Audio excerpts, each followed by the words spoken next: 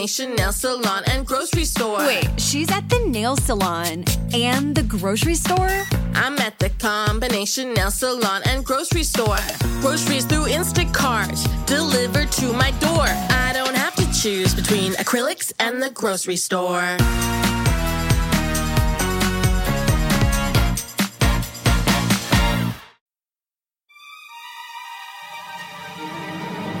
Let's be very clear about what happened behind the scenes here.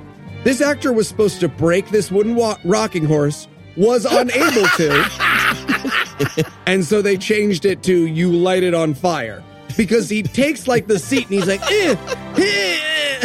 There's a lot of, it's actually glued pretty tight. He's like that Proud Boy trying to tear the gay rights poster. Yeah, right. And it's pinning me. Ow, ow. Right. God awful movies.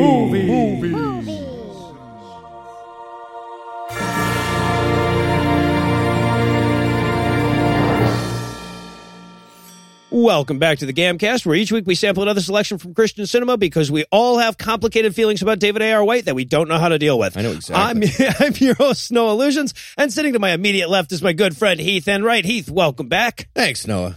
You know who feels like a racist? Who's that? Me.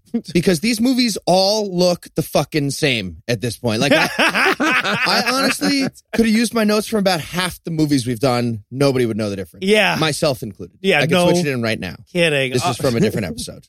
All right. And of course, sitting 81 miles to my right is my bad friend Eli Bosnick. Eli, how are you this fine afternoon, sir? I'm fantastic, Noah. I don't want to be this guy. I don't want to disagree with Heath, but there's a key twist to this one that kept me rooted to my seat. Now, maybe it's because I'm a Jew who, hasn't yet found Jesus, but this, I don't want to spoil anything. Well, let's just say this particular apocalypse has a real interesting character switch for one of their people. Yeah, no, we'll get there. And believe me, we'll play it up because there's not much else to distinguish this from the other 19 Rapture movies we've done before this one. Is that how many we've done? I counted. This is our 20th Rapture, 21st if you count Muslim apocalypses too. But yeah, oh my, and most of those are trilogies and shit. 3 of them have had David A.R. White in them. This is like our 10th David A.R. White. Anyway, we could just spin the wheel of our notes and use whichever one we landed on for this episode. Does not matter. We need that deep learning computer that makes the script for the Star Wars movie. Yeah, we need right. that to do an episode of Cam.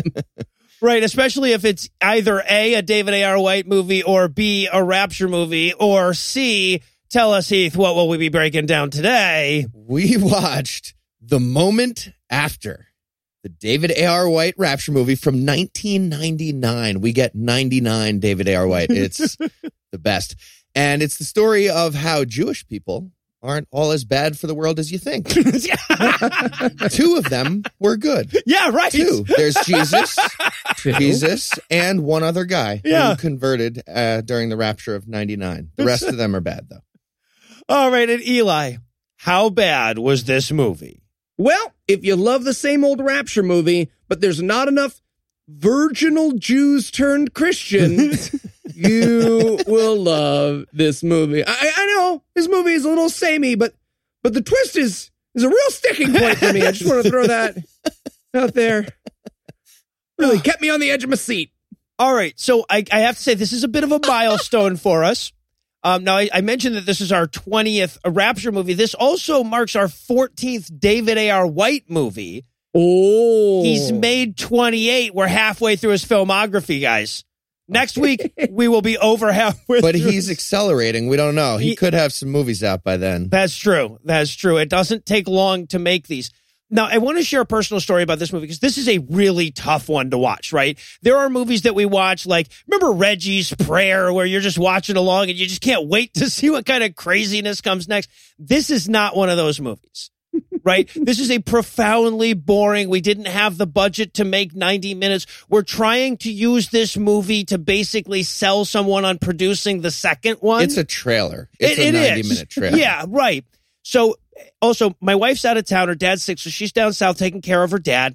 And I am completely fucked when she's gone. I can't sleep and I don't know what day it is and shit. So late last night, I realized that we were recording today and I had to finish this goddamn movie. I thought I had a whole nother day for it. So like at 10 p.m., I had to power through the last hour of this film. I was up till 3 a.m. because like, it's one of those, boy, are the underside of those blinds dirty kind of movies, right? Like as you're watching this, everything seems like a good excuse to not watch this.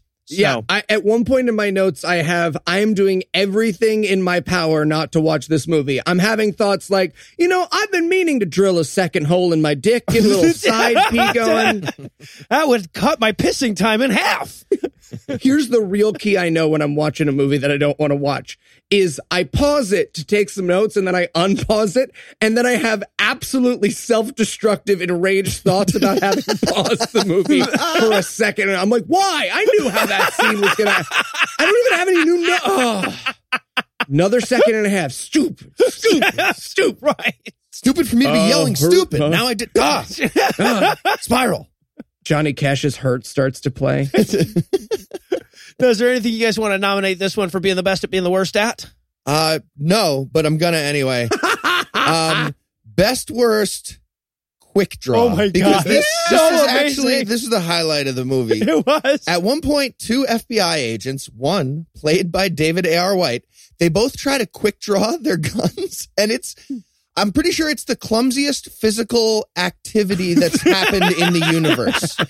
Like somebody gets poked in the eye somehow, glass shatters for no reason. They definitely shoot themselves in the dick if they're using real loaded guns in real life. Shit. Oh, it's May of 2018. There is no question that we now know the majority of male movie stars can pull out their dicks faster than David A.R. White can pull out I just a did gun. it. It's back in. Yep. Just did it again. Back in. I beat him so many times. It's not fair to compare yours to it's not exactly average. I was going to go with best worst. Sorry, I thought this sentence was going to end more profoundly. Right? There are so many moments in this. The writing is so bad in this. There are so many moments in this movie where everybody's like, they're building up and the music is reaching its crescendo and the guy pauses dramatically and then he says, so you guys want the coleslaw or because they will give you the coleslaw even if you don't ask for it. And it's not. I have to tell him not to give it. I like because it gets onto the pickle. I don't like a little bit of they usually put it right on it or next to it, and a little bit leaks. I don't like it. There's egg in there. They think there's not, but there is. Bum bum Jesus. Right. End of the movie. I'm gonna go with best worst suits. David A.R. White's suit in this movie looks like he stole it out of a Goliath coffin. It is. He looks like the only guy that ever got his money back from the Men's Warehouse guy. He just walked into his office and he was like, oh, fuck. It's so good. And the tie is like 6 feet wide. Yes. Like it's a spinnaker. He's tacking and jibing with this. It's the best. He looks like he mugged Heath at Tom's wedding. It is just all 9 feet longer than it needs to be. This was 99. He didn't really grow into his suit until the mid-2000s, apparently. Or, fun fact, his hair. Because he is clearly wearing a toupee of 2017 David A.R. White's hair throughout this movie. Right? It honestly, it looks like he's going to turn at some point and the hair is not going to come with him. It really does look like that at any given moment in this film. I don't think he's bald, but damn did he look at there. All right, well, obviously we have some suspiciously abandoned clothes piles to get to, so we're going to pause for a quick break, and when we come back, we'll dive into the nearly inert action of The Moment After. And do you fold the towels into hearts? No. Okay, if I email your concierge a guide, will someone do it for our room? You have to check. Okay, I'll call you back. Hey, Eli, what are you doing? Yeah, what's with all the charts and graphs and stuff? Oh, hey, guys, I'm just getting ready for our live Citation Needed in Chicago. Oh, you mean the live Citation Needed that we're doing August 11th in the city of Chicago, Illinois? Yeah, I mean, as you know, we hit our Patreon goals, so Cecil and I are sharing a hotel room, and I want to make sure everything is perfect. It's just so many comparisons of bed sheets. That's a lot of what you have here. Yeah, I mean, I don't want to get itchy when I'm snuggling my buddy, so... Look, You know. Eli, the Citation Needed live show on August 11th is going to be awesome. We have VIP tickets in the first few rows that include a meet and greet with us and the guys over at Cogdis. We're even going to do a platinum night with a private, never-to-be-recorded live episode of Citation Needed that includes dinner and drinks. Tickets are available in the show notes, so you really just need to focus on that and not on sharing a hotel room with Cecil. Okay. But will one of you text him and see if he's a big or a little spoon? No. Big. No, I mean, no.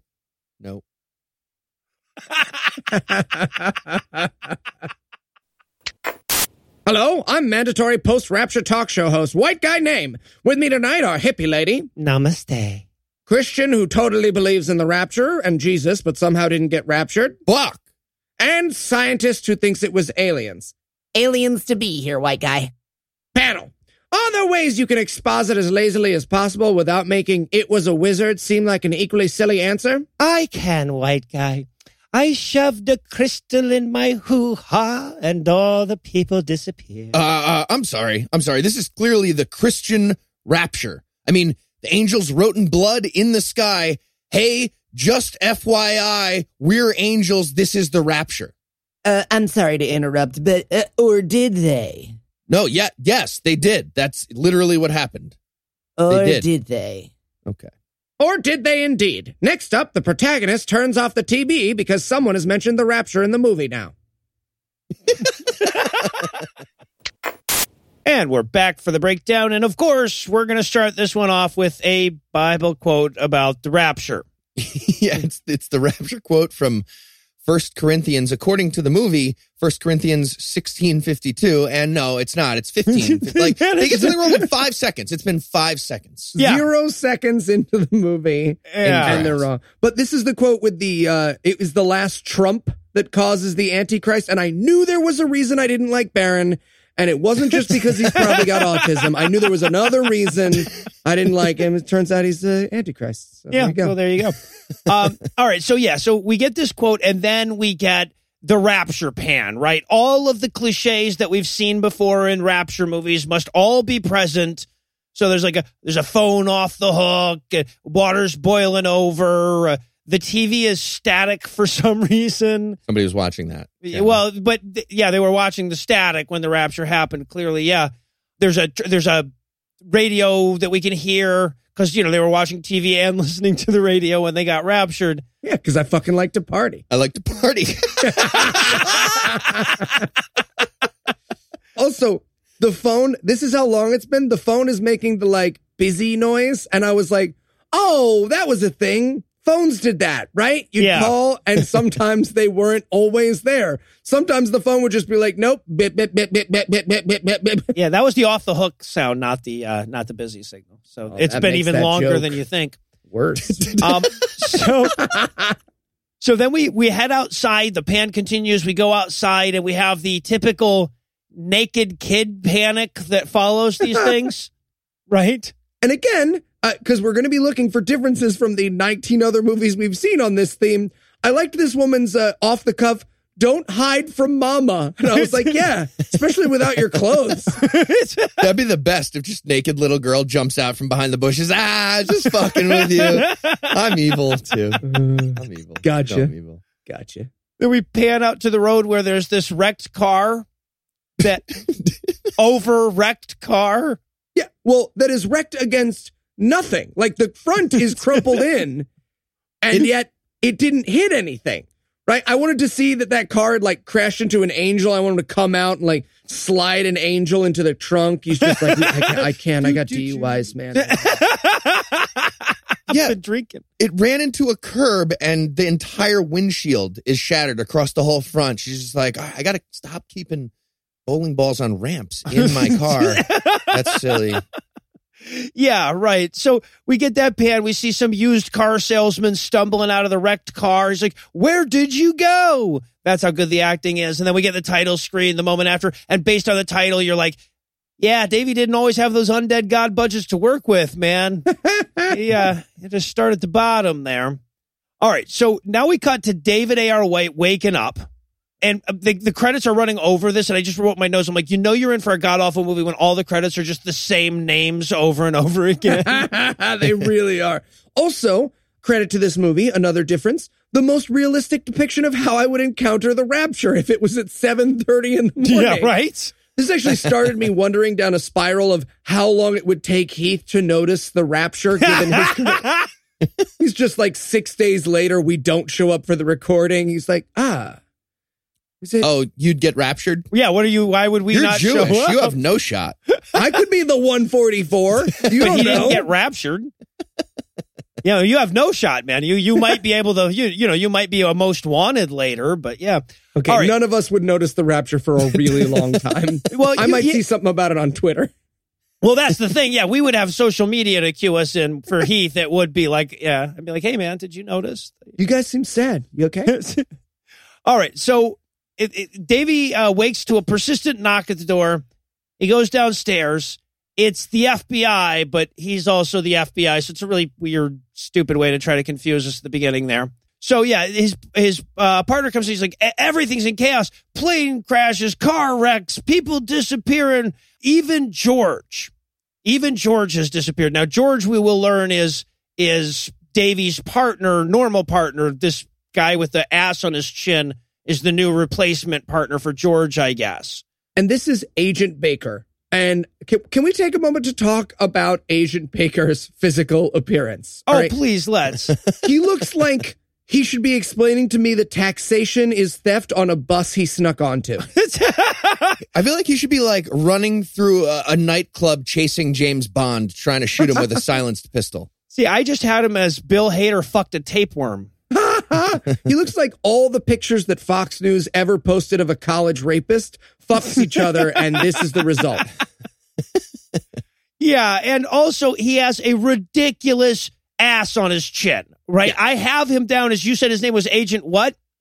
Baker? Okay, I have him as ass chin throughout. Fair. Okay, so ass chin tells Davey that George and his kids have disappeared, but his bitchy wife is still around, that heathen. And now we cut to a Jew doing Jewy stuff. And I guarantee you that's what it says in the fucking script. Jew doing Jewy stuff. Oh, no question. And he turns around here and he has such a fake beard that I gasped. It was like the Elephant Man taking his bag off. He might as well have turned around and it was drawn on in marker. It's so, and it's all pubes. Yes. Am I wrong? Like, so he was in the prop room. He's like, so there's no just like non-crotch hair that I can get to put on my face. Nope. It's just, we only have crotch. Some guy in makeup's just like, I got Merkins. That's all I got for you. Come on down to Tony D's house of Merkins.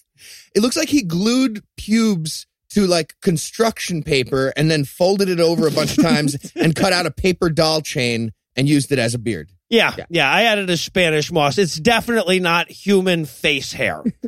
So we see him and then he just looks up in the air like, I'll be in this movie too, huh? And then we move on to the FBI boss briefing all the hedonist agents on the rapture. Many of the FBI agents, of course, were raptured away, but some of them are left. Yeah, and his summary here is so bad. He's like, so, people disappeared, and we did the missing persons thing, obviously, before that was massive and magical, but it's somehow still on us. So look for clues. Yeah, right. And this is the first instance of like, he's clearly supposed to say something dramatic at the end of this, right? He gives this huge pause, like he's about to drop some pearls of wisdom, and then he's just like, good luck. It was like, wow, guy, really? But like, okay, so the assignment here is to solve the rapture? Yeah. Also, good luck. Are you not part of this? Is he going back to work on the JonBenet Ramsey murder? Like, what? Good luck to this is all we do now, is how that should have ended. It's just like, this is it now, moving forward. We're all on this. Yep. And I don't understand what they're supposed to do, though. It's like, all right, we're going to go check for people. We have to confirm that people are missing due to rapture. I don't know how you would do that. And then he's like, all right, everybody's going to get all the leads we have. I'm going to put them on your desk. What would the leads be for this? Like composite sketches of Jesus to check for the guy. All of a sudden, he's a black guy for some reason. Why is he wearing the Unabomber hood? I just like putting hoods on people. I'm going to be honest with y'all. I just like a hoodie. It looks fashionable. It's nice for summer. It's nice for winter. Keeps you cool. Now, we also, new sketch guy. For some reason, before when everyone disappeared, we declared a national state of emergency. That makes sense. Also, martial law is in effect. Just because, it's always good to have a little martial law. What does David A.R. White think martial law is? You're right. We've watched a lot of movies where martial law has been declared. There has been very little martial lawing about them. He's pretty sure it means checkpoints. Yep, that's it. It means the entire military just spaces out along every road in the country and does a checkpoint like every 5 miles. That's martial law. Yep. All right, so Davy and Ashton go to start checking on raptured people. And again, what are they going to do? They're going to show up and be like, okay, have you checked the couch cushions? No. Anyway, and then we have to cut back to the Jew from before. He went out and got himself a correct Bible, one with Jesus in it. Yeah, he's flipping through quotes from the King James Bible. Mm-hmm. Like rabbis usually do. Like, might as well have it in a glass case, like break in case of rapture. And he thinks that is King James Bible. It's so stupid. In case of wrongness. Yeah, right. And of course, this is where he realizes he never should have been a damn Jew in the first place. Right? Yep.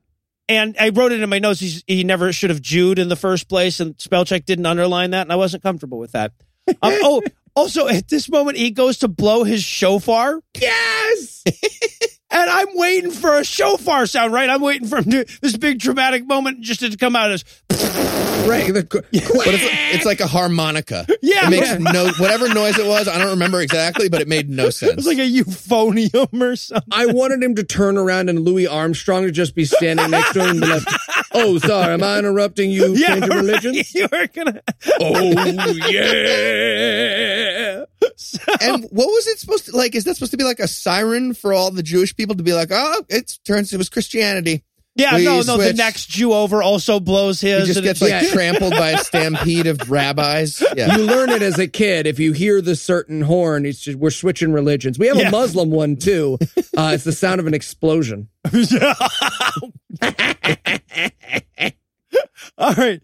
So someone wasn't ready for that. They're in their car right now and they're like, ooh, they're mad. Yes. All right. So we go back to Davy. And they're interviewing a guy about his missing wife. This is the used car salesman we saw in the first scene, right? The one whose car wrecked against that imaginary obstacle. And they're like, he's like, here's a picture of her. She was a 1950s pinup girl, apparently, based on the picture. Is that who, like, usually the current picture, he goes, we've been married for 19 years. And it's like, all right, did you take another picture in that time? Because this is her at high school prom, okay? This is her at prom. Anyway, so they're like, yeah, so we were hoping you could have some kind of flashback or something, with some clues in it. So we get a flashback to them in the car. They're just like, diddly-do? What do we need? Yeah, right. Will you do it? Oh, God. How great would the scene be if David Arch White's just like, diddly-do, diddly-do. What are you doing? Hey, what are you doing? Sorry. I just thought maybe you'd want to remember something. I thought that's how it...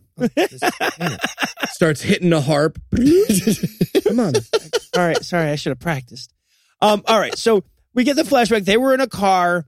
And it's funny because they're like, they kind of want to show that he's the bad guy and she's the good person, but they're not really, it's Christian. So him being bad is just like, oh, that's a nice boat. I'm jealous of him for having that boat. He might as well be stealing a candy bar with Ray Comfort holding a sign next to him, just like, see? Same. So they drive around arguing for a second, and then suddenly she turns into light off camera, right? They couldn't afford the effect there. So we see him looking at a bright light, and that's it. That's the whole flashback. Yeah. And they go back to present, whatever, and he asks the cops. He's like, so yeah, She literally vanished into a flash of light. Do you guys know what happened? Or That happened a lot. have you been investigating this? And what answer was he hoping for? Like, yeah, no, it's a new DARPA project. We disappear suburban wives while driving. No, you fucking moron. We have no idea. Why would we be Did she have a lot of gluten in her diet? Because that'll do it. All right, so now it's that night. The Jew guy from earlier, the shofar guy, is walking through an alley. So obviously some hobos want to fight him. You know?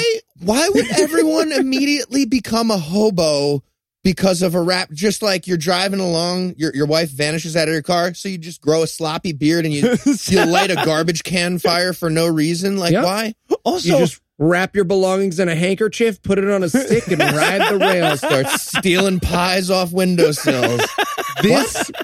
This might be my favorite scene in the movie. I don't know, but them playing the bad guys that he has to God. because they literally go, and this is not a joke. They go, "Hey, buddy, He said, buddy. got some spare change?" James, classic. And then he gestures at them like, "Hey, come with me." And then he looks at the other two guys who are putting their hands over the fire barrel, and those actors freeze. They're just like, "We're just supposed to laugh." So they just laugh. They go, it's the best. If they were bad first edition Westworld robots, this scene would make sense. So, all right, now Davey and Ashton have to interview even weaker actors. These are the basketball players. Oh my, these guys are amazing. The beginning of this scene is one of my favorite moments in the movie. So he walks over to a pickup basketball game, and it's supposed to be like the ball rolls over to David A.R. White, and he's like, "Oh, here you go." They're like, a little help, and he throws it back to him. But the scene starts, and you can see the basketball player's feet just into the frame, and you can see him wait until they say action and then roll the ball to David A.R. White. It's so bad. Right. They don't even do any sportsing, and we get bad sportsing here. Oh, David has to throw the ball back 10 feet max, and he manages to look bad, like almost trips and falls, almost hurts himself. Oh, no question. Also, I have questions about these characters' motivations. Like, Right? millions of people disappeared, and these guys were like, "I got a pickup game. I cannot miss this.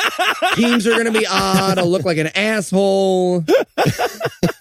Wore shirts this week, so I feel good about myself. I don't want to." Yeah. So David A.R. White and Ashton have showed up to interview these guys about the Rapture too, and they too would like to have a flashback about it. This happened at the middle of basketball practice that they had at 7:30 in the morning. Do they do that? Yeah. Oh, Jesus. Yeah. And they ask, "Are we in trouble?" I wanted David R. White to be like, "Well, the black one of you, the white guy whose forehead is so large we could sell ads on it. You're fine." But the FBI. So planting disappeared clothes on the black guy. What are you doing? Nothing. Nothing. Let's go to a Waffle House. Come on. Jesus. All right. So we get the flashback to them doing basketball. And by the way, the highlights, because we get some highlights from basketball practice, they're doing layups. A few of them actually know how to do a layup, so I'm going to give them some credit. Still, but would you, I mean, if you were going to show off your skills, would you want layup highlights? Well, it was better than the 3-man weave with the horribly fat guy also on the basketball team. And it's the best. Like, it was me at basketball. Like, did you ever do the 3-man weave? You have to you throw it to the guy all the way out on your left, and then you run behind him, and then he throws it to the guy on his right. Yeah. And you keep weaving like that. And if one person, me, is fat and slow, it really breaks down. Like, the other two people are weaving, and then they have to throw it like 20 feet back behind it. And it's really awkward looking, and you feel stupid, and then you have to, it's the worst. That they show that. That was captured. So that was a little for bit you. better than the layups. I mean, I've done a 3-man weave, but it didn't involve basketball. Well, right. So then in the middle of practice, everybody turns into light off camera and they're gone in case it didn't sink in for you in the car. They felt like they needed to revisit this. That no, this happened to black people too. Some of them got to go to heaven. I don't know what we're establishing there. And then we turn to like in-universe TV. We're going to watch a show called Views. Just Views with Peter McCullum. I love how they can't make up fake names for things in any of these movies. Right. They were like, what do we call a TV show? The View. No. Let me finish. The Daily Show. No. Just show every once 7 times. Show Michael Showalter. Yeah, so okay, and yeah, right. Like the experts that we get, their names are so bad that like most of them get underlined by spell check when you just write them out. They're like, that's not a fucking name, man. But we have the mandatory, we have the 3 dudes there. We've got the scientist, the Christian, and the astrophysics and alien research expert. Yeah, okay. First of all, they call him the president of APEF, the Astrophysics and Extraterrestrial Foundation. Not how the acronym would go. Do they think those are 2 words? Astro and physics? They absolutely do. Idiots. I'm the head of the B&B Society, the Biology and Bigfoot Society. Yes. We are Harvard educated, and we also are looking for Kane. But that would be more like I'm part of the BOBL Society. Yeah, right. But yeah, nobody studies those 2. Like, I have a PhD in physics plus aliens. No, you don't. Nope, they don't have that. So we get the introduction, and also like, okay, so throughout all of this, Davey is flipping channels, but apparently views are on all the odd number channels because he keeps coming back to it. But he flips away from, we get this PSA about how everybody has to be counted by the special census. You know, that's the bad guy in this movie is the census. Is the Sure census. that's the antagonist. Which makes a lot of sense after a rapture, by the way. You do want a good head count right after a rapture. That makes sense to me. We tried the big lining up thing, but some assholes kept saying different numbers than 1. So we're just But they're all like, am I being detained? No, we're just fucking counting, man. Yeah, we're just like, right. like millions of people disappeared. Just let us count you.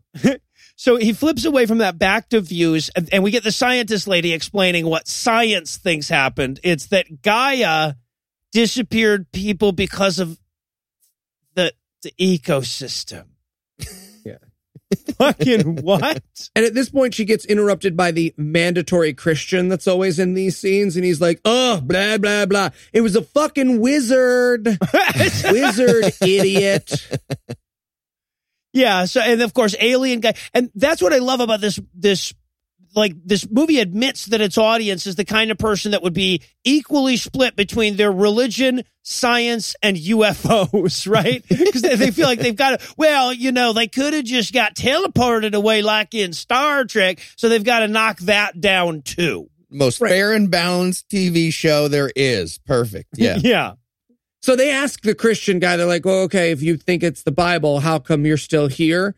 And just once, I want the Christian to be like, oh, honestly, I was mid-kid fuck. Like, I was in, and it just, then my boner was there. Just like a towel rack, just hanging out. And of course, through all of this, again, Davey is flipping channels, and he also is flipping to the news here and there where it's like, people are dying and stuff is bad. We don't really know why, but it's important for the sort of the whole theme of this. There's some general badness. And there's like military stuff going on in the background. The military extras are my favorite. One guy, he's supposed to be like the leader guy, I guess. He's supposed to be talking on his radio. But instead of moving his mouth like a fucking human being who is saying words, he's just making crazy faces like he's having a weird moment in a mirror. He's going, what up, Obama, baby? Like, it's so stupid. They're all handling their guns like they're in an Ed Wood movie. They're doing like square dance moves with M16s. It's so ridiculous. One guy's using it as a jackhammer, and the other guy's bouncing on it. It's just a whole thing. Oh, so he switches back to views. Like, by the way, some of the news channels he's switching to seem to have 3 newscasts going at the same time or whatever, just to really emphasize how bad it is. He switches back. The Christian guy says science has validated the Bible over and over again. And quick before anyone can say, can you give us an example? Davey turns off the TV. He's like, yeah, that's all the information I need. Okay, good. All right.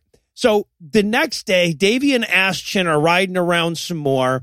This is where Aschin points out, he's like, I guess I'm one of the lucky ones. My family were all a bunch of heathens and shit, so we're fine.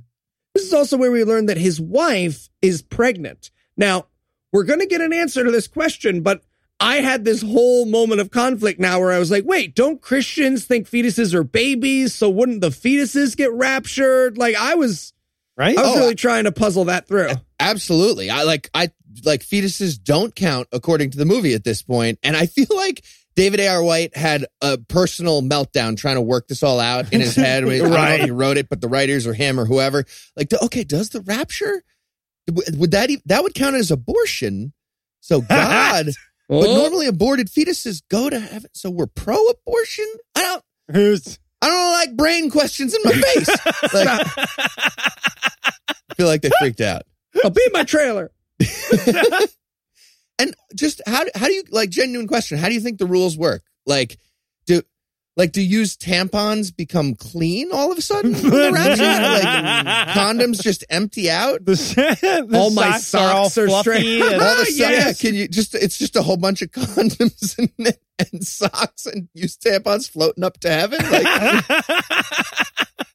oh, you'd hate to be that angel, right? You get your assignment. Someone's got to take like Barack Finally, Obama or the Pope, and you got to go down and gather 600 jizz socks from underneath teenage Heath's bed. I'm sock guy. You're new. You have to work Thanksgiving. You're sock guy. What? We're all created simultaneously. Bullshit. I have pink eye. So, all right, so they get to another house to interview someone else who's had someone raptured. I want to point out, at this point in the film, most of the film has been these two guys turning down beverages, right? From people who clearly fucked kids. From people who clearly are like, well, that was freebie. Rapture worked out. And we have to establish right away that this is a crazy Christian person's house, right? It's got prayer hand paintings everywhere and scripture up on the wall. Like, it's like a crazy lady's front yard in the house. Mm-hmm. But they were interviewing this lady who was, I guess, the live-in nurse for this elderly Christian couple. Mm-hmm. And she thinks that the old people dying was quite beautiful. Yeah, and there's this great moment where they're like, wait, you were the live-in nurse? Well, why are you still here? And she says, oh, they left me the house, which kind of makes it better. But I really wanted her to just be like, I mean, fucking free house, right? Like, what are they? They got poofed. The house. This is where I live. All my shit's here. It's not moving. So she too has a flashback. She was in the middle of nursing, had her stethoscope and everything. She's taking the old lady's pulse. Yeah, I guess. But like she's strangling her wrist. Like she is not taking a pulse. She's got her. She might as well be describing wrist control to the old lady. Like, you feel that? You feel that? Total control. All right, I'll let you sleep. She's doing the stethoscope and an anal thermometer at the same time. I'm just going to double team this. Perfect. Multitask. And then the old man comes in to see how she's doing, and that's when they get raptured off camera again. Right, but first they've got to be like, hey, you see that? Oh, fucking right. Yeah, angels. This is the first time we see that the people who are getting raptured actually see Jesus coming. I would love to see what they're seeing there, that they universally look up and like, oh, rapture. It's just Jesus in a ninja suit on the ceiling. All right, let's do this. Beard sticking out. Yeah, that'd be great. Anyway, and then as they're leaving, we get this amazing setup on the dialogue. The partner says to David A.R. White, he's like, it seems odd. People vanishing and nobody knows what happened to them. Like, you've been on this case for days. You're just noticing that it's odd? Seems like we're not figuring out the physics of mass human vanishing. This would be a dumb movie if we were in a movie. So, yeah, okay, so now they look at the next person on their go and ask them if they know what happened list, and wouldn't you know it, it's George's wife. Remember George, the partner that him and his family all disappeared except for the wife? Anyway, they're going to go interview her now. But before we get to that, we've got to cut back to the ex-Jew. This is where, like, we see them, like, starting their new secret church by cutting a padlock off of a building they don't own. Yes, him and his now band of hobos.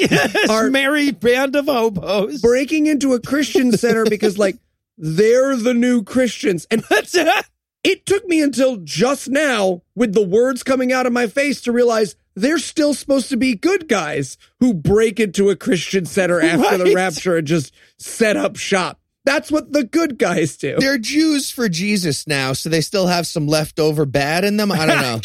I don't know what the message is. Like, it might as well show like every person in Utah wearing blackface. Like the message of the movie is not good. Okay, so now we go back to Davy and Ashton. They're going to go see George's wife, but she's in a psych facility. And before we see her, we have Nurse Ratched giving him the state of the right speech, you know? She goes, we had to set up a giant loony bin for all the people who saw their friends and family vanish. Your friend is locked inside what is a kindergarten classroom, to help. Yeah, exactly. Right. So they go in, and of course, she's staring to the right of the camera like crazy people do. Okay. Why is everyone in a mental hospital always wearing the same thing? Like, is this a procedure? I want to know how this works. Hi, welcome to the mental hospital for people who have mental illness. Checking in. Yeah, I've been experiencing a lot of... It doesn't really matter. Here's your checkered robe thing. You're going to want to put that over food-covered T-shirt and sweatpants. I'm actually perfectly capable of wearing the clothes. Okay, come here. Just going to give you a little tussle. Ow. Okay, what are you doing to my hair? It's a mental hospital. Got to have messed up hair. Why do I have to? Holy shit! What was that? Oh, just crazy people noises. Are you gonna check on the person who made those noises? Or no, just crazy people noises. Happens all the time. I'm sure he's fine. I am. I feel like you should check. Okay, so pill time is when the giant red bell goes off, and here's your wheelchair. I can walk fine. No, it's not for moving. It's for sitting in and mumbling. See, like that, like him. Yep. I know.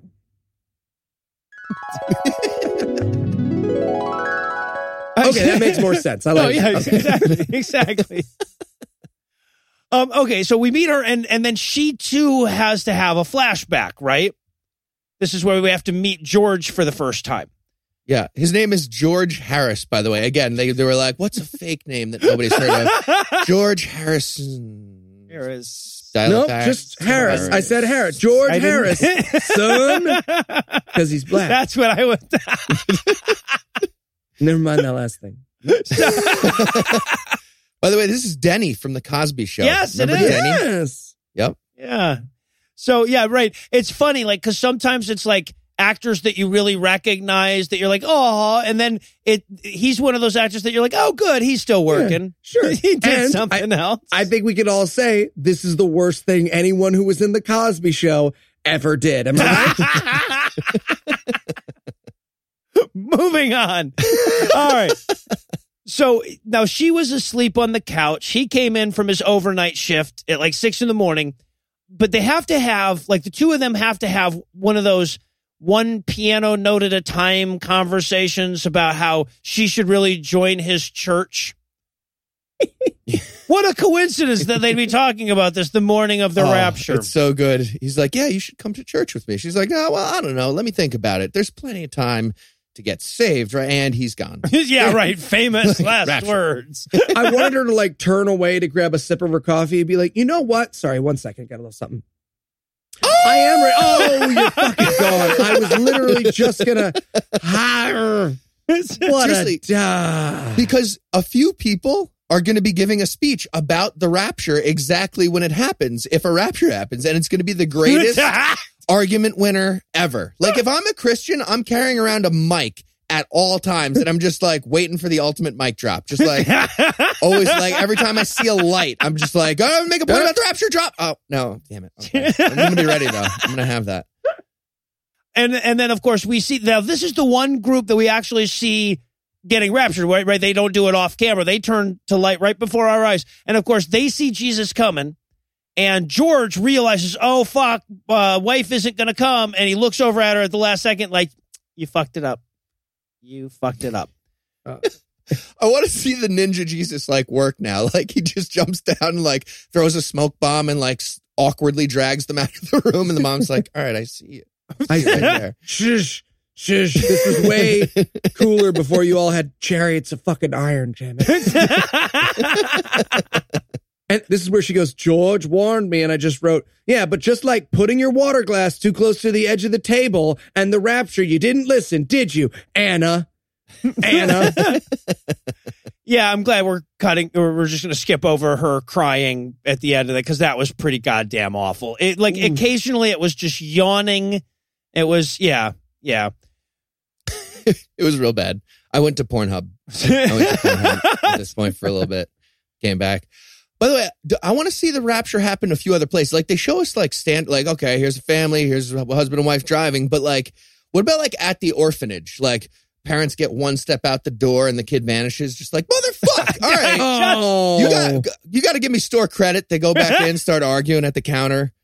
Give me that kid. Give me the weird one. I mean, he's still here. Some shitty ones in here, huh? Yeah. You still have some Hindus. So, child soldiers, right? No, we won't be taking anyone today. They're still here. That is not what we want to take on. So they're leaving the interview in the psych ward, and the guy's like, the Aschin is like, hell, that rapture thing is a good theory, but I know it's wrong. And I'm like, well, then it's not a good theory then. Yeah. Also, he really buries the lead on that. He's like, oh, yeah, I used to go to church all the time. It's this whole thing where Jesus comes, yada, yada, yada. You want to come over for dinner tonight? She's making fettuccine. I know you like the fettuccine. Eyeball monsters, too. But don't worry about it. Yeah, well, and of course, Davey has to be that caricature of what they think that non-Christians are, who's like, rapture? What is this thing that you're talking about here? So he has to go into at least some amount of detail as to what the rapture is. But just then, Aschin gets a call that his wife's in the hospital. So they go to the hospital. The doctor stops him. He's about to go in, and he's like, I want to warn you. You can't go in there yet. Her unborn baby was raptured away to death. But the way the doctor says it is so weird. It's like, your wife's fine. Your baby didn't make it. He's a boy. Was a boy. Dead baby boy. Sorry. Yeah, right. She's like, weird. Morgan, can I come in again? Still a baby boy, but it's heaven. It's now dead one. God, dead. Raise your hand if you have a son. Not so fast. There we go. I did it. Yeah. So it's my first day. I'm having a weird first day. All right, so janitor keeps fucking with me. Rapture. He goes to see his wife. She's super sorry about accidentally killing his pre-kid. She seems overly apologetic about this. I thought she was going to be like, honestly, I just wanted to see if the hanger would fit. I didn't really want to do any. I just thought it'd be a fun thing. You'd come home and I'd be like, is this your shirt? And you'd be like, ah. Then I felt it hook on something and I thought, good, I don't want to get into it. Oh, God. The whole conversation has the weirdest tone, though. First, Aschin's like mildly perturbed about his baby being disappeared, his fetus. And then the wife is like weirdly apologetic. Yeah, she's like, yeah, I'm sorry, I lost the baby. And he's like, you're forgiven this time, I guess. Yes. You get one. Yeah. And I'm barren. You can hit me if you want. He's like, nah, but thank you for saying. Yeah, obviously. Rain check. Obviously, I can. It says so in the book. I wanted him to lean down and be like, hey, so I invited someone over for dinner tonight. Is that something I should cancel? Or I have one box of fettuccine. You did say you were going to make chicken fettuccine. So. Yeah. I'm still hungry. Like, we're still going to eat. Also, I want to talk about this wife's physical appearance. She looks like God was going for fuckable Cabbage Patch doll, right? It's a very weird... And nailing it. Yes. More fuckable Cabbage Patch doll. It's a very weird combination of baby and human.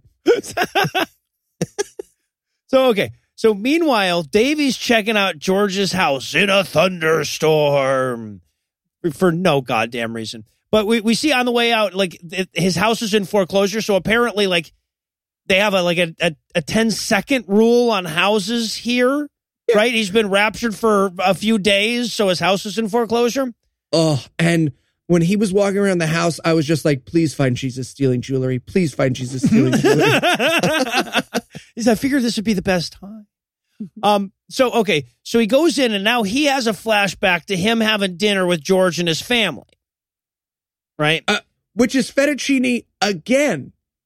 Yeah. So just to be clear, David Ayer White has done nothing to characterize himself in this movie. So the only characterization we will ever get of David Ayer White's character is that he fucking loves fettuccine. Yeah, right. Oh, he was psyched about this when he wrote it. He's like, oh, I'm going to call forward back to my character Right, in this flashback. It's a genius. Yeah, it really ties it all together.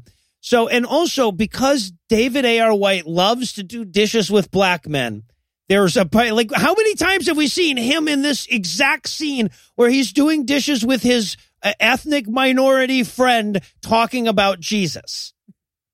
I wonder if David is always trying to turn that into like a car wash situation. He's just always like, oh, soapy water all over us. Just do the scene, man. Just do the scene. Splash fight? No. Every time. I always say no. I got Soap it right in on your your eyes. nipples again. Oh, it's on your crotch. Let me get it. So they wash some dishes and they talk some Jesus. And the conversation they have is so painful, right? Like David Ayer White's like, well, yeah, but I mean, Buddha said some good stuff and Muhammad said some good stuff. First of all, Muhammad did not say Muhammad did not any say some good good stuff. stuff. We read the stuff that Muhammad said. Let's be super clear about this. Muhammad one. about the same message about Jewish people as this movie. Yeah, right. And then George goes like, yeah, sure, there's some truth in Islam and Buddhism. That's what makes them so dangerous. Now, I'm sorry, none of the other religions, at least as far as I know, make movies about how wrong the other guys are, right? Bal Ganesh didn't stop in the middle of it, look right at the camera and say, damn, Christians are a bunch of fucks, right? Am I right? And by the way, does it not get weirdly racist for a second when Denny starts talking about the Bible? He picks up like 9 different old-timey black stereotypes all at once to explain it. He's doing soft shoe. He's talking Jesus who saved the world. Lordy Lord. I smell different. Like, it's really bad. Yeah, he's quite giddy about it all. And then just as you're thinking like, wow, this has become very stereotypical, his wife comes in and says, who wants to watch some basketball? Because I'm black. Get it? I have watermelon. Yeah, David Ayer White clearly was about to say something there, by the way, and they definitely had to cut. They were just like, that's whatever you were about to say. Like 2 seconds later, he was like, hey, let me ask you something. Can I say the N-word? Because we're like tight. We're friends. We do dishes. We did that. I could say the N-word, right? Right? What if I'm really mad at a black guy? And I'm not racist. I just want to hurt his feelings by saying it. I'm at like an 8 angry. So then, so that flashback wraps up quick before he says the N-word. And then we get an ad for the soundtrack. The lyrics here are basically like, when your friend got raptured and you're investigating his house. I just have music note. This is actually half a step too high for me. Oh, we're recording? I'm sure it'll be fine. Jeez. Oh, wow. I would really just down a third and I would really nail this song. This is where Davey's going to buckle down and do some Bible reading. Oh, it's the best. It's a sad music montage in the rain while reading a Bible that he got from somebody else who is an 80s sitcom actor. It's like and the entire bingo board. Yeah. The entire board. Like, he might as well walk over to a bed, lay down, snap back up, and be like, fuck you, no illusions. His mom walks in, grabs a leg cancer, and just dies of leg cancer right there. Also, is it weird, or is this montage a little more sensual than the other ones, right? Like he's rolling up his sleeves and getting He literally rolls up his sleeves. And he has trouble. He almost hurts himself. Yeah. Like I thought a basketball was going to just fly in and hit him in the face, too. Like, he has a lot of trouble. I thought he was going to start jerking off. And if he had, I wanted the camera to, like, jerk away. Sorry, we thought he was going to study the Bible, but he sat down, lit a candle, took pictures of my daughter. No, but still rolling? Okay. Let's do this. Instead of the porn that was hidden in the Bible, no, he actually reads the Bible by candlelight, starts it towards the end, like they do in in movies when you start reading a book. Why is Solomon stuck together? Always- All right, and then we have to head over to Ashton and Miscarriage Wife in their sad dead baby room. I love this because this scene serves no fucking purpose whatsoever except for the wife to say, "Oh, my sister was right this whole time." Amazing how much of these movies have to be like people going, "Man, was my annoying Christian relative correct when I argued with them?" So much. And she's just like throwing all the baby stuff into a giant pyre in the corner of the room. Yeah. You thought that was a joke when you wrote it. I did. I did. The dumbest fight. No, it's definitely the rapture, honey. It's not the rapture. Like, I wish you wouldn't raise your voice. Maybe. God, I'm not wouldn't yelling. have I'm trying. stolen- You're interrupting, and I'm trying to get through my point. We still have a baby if your tone was nicer. Oh, God. And this conversation ends with him being like, "It's not a rapture. We're good people." And then he goes out to the garage, and I wanted it to be full of dead kids so that he was just like, "Okay, maybe we're not good. Maybe it is a rapture." Well, okay, look, but the music and the cinematography expects this to be a garage full of dead kids, right? Instead, he's got a little wooden rocking horse out there, but they are trying to make that seem ominous and sinister, like he kidnapped that rocking horse. Also, let's be very clear about what happened behind the scenes here. This actor was supposed to break this wooden rocking horse, was unable to, and so they changed it to "you light it on fire," because he takes like the seat and he's like, there's a lot of, it's actually glued pretty tight. He's like that Proud Boy trying to tear the gay rights poster. Yeah, right. And it's pinning me. Ow, ow. Right. So instead he takes it outside into his yard and just sets it on fire in the yard. With the gasoline that they keep in a bleach container? What? Which is not a good system. No. Where's the bleach then? Well, it's in the milk carton. We put that in the milk. What are you talking? We talked about this. And then he conjures a fireball out of nowhere. Yeah, and right. just blows it up. Right. I just wrote in my notes, to be fair, he burns that rocking horse whenever he's upset. It's kind of his thing. Yeah, so, all right. So elsewhere, by the way, that's the whole point of that scene. Just somebody had to burn a rocking horse before it was over.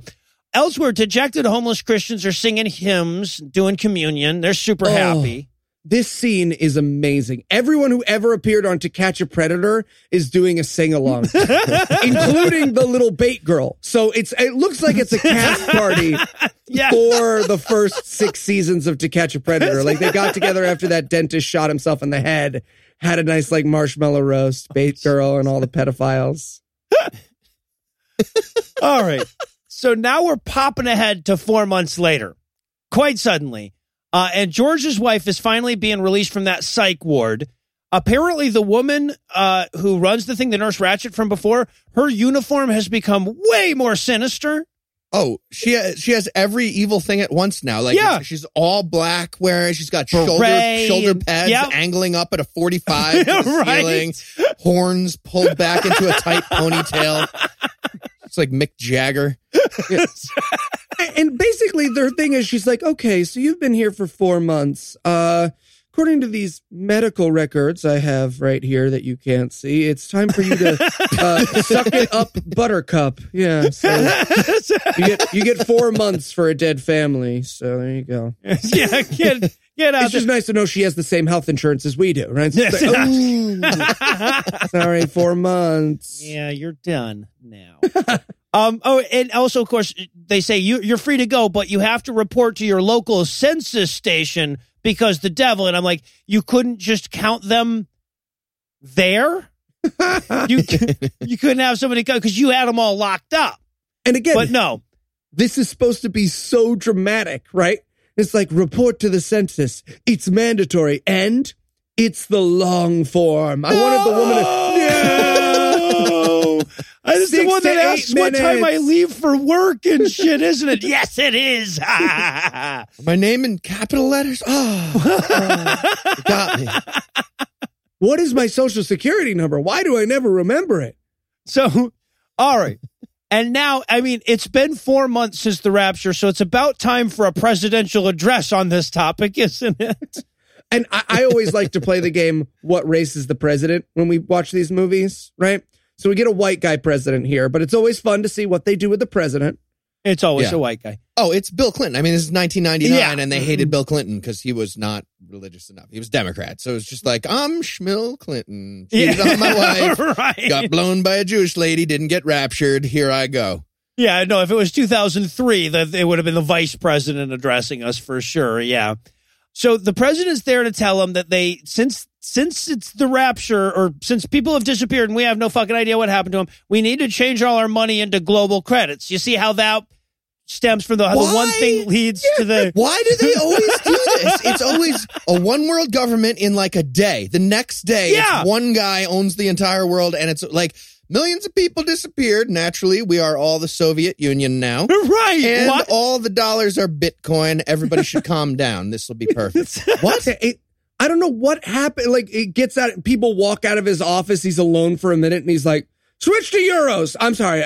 No one came in for a minute, and I was just reach out. Sorry. Yeah. And the president might as well, at a certain point in this talk, go like, I realized we're fast forwarding through a ton of shit here. Stay with me. Way more Satan-y government here. Chip in your hand. Oh, God, Jesus. What else? Horse scorpion locusts? Are we really going to? No, we're not. We don't have the budget. No, those are movie for that. Let me explain the blockchain very slowly. Jesus. All right. So, yeah, we get the president. He tells us we're going to have a way more Satan-y government.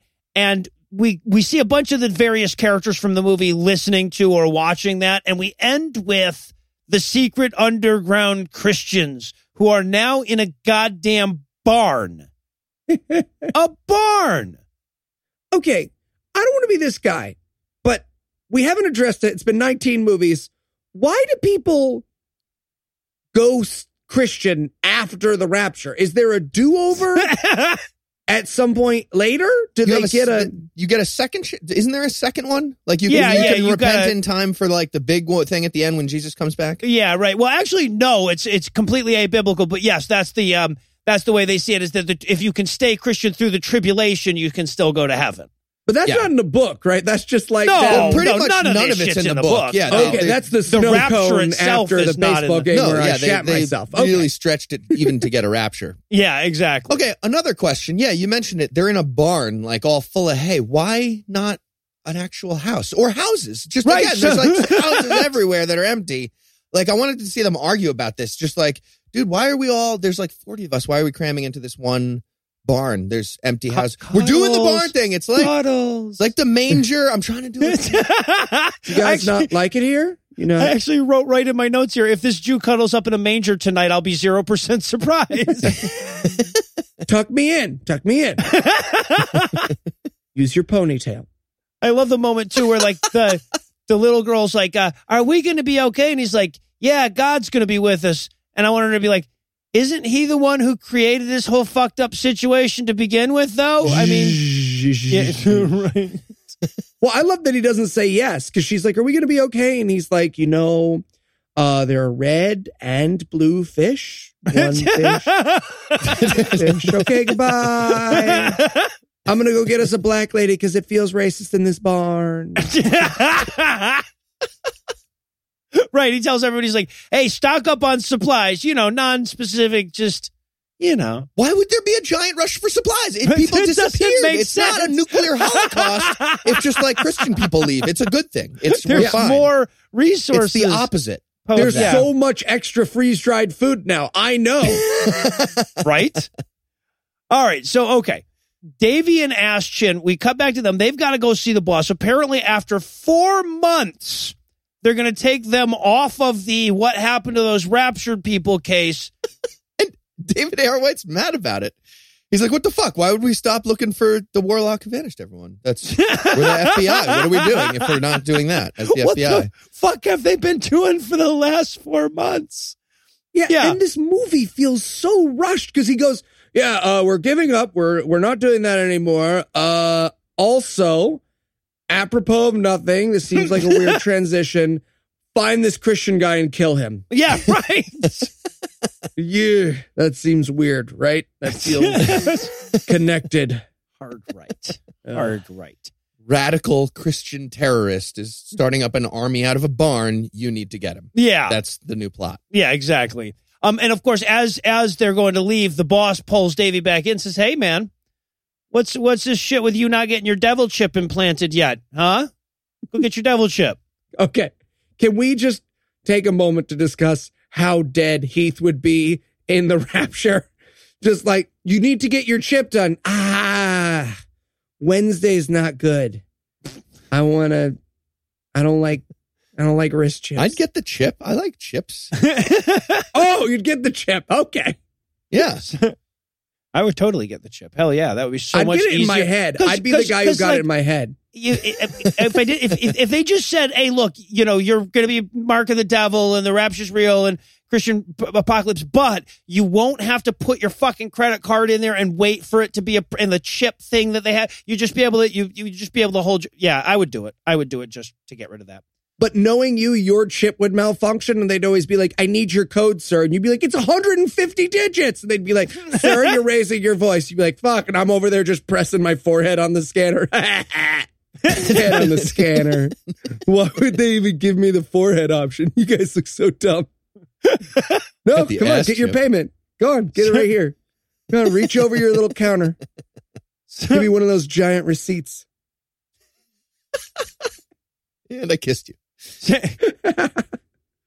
All right, so now we cut to George's wife chilling in the park, and the secret Jew Christian is behind her throwing rocks in the pond in some of the most awkward blocking I've ever seen in my life.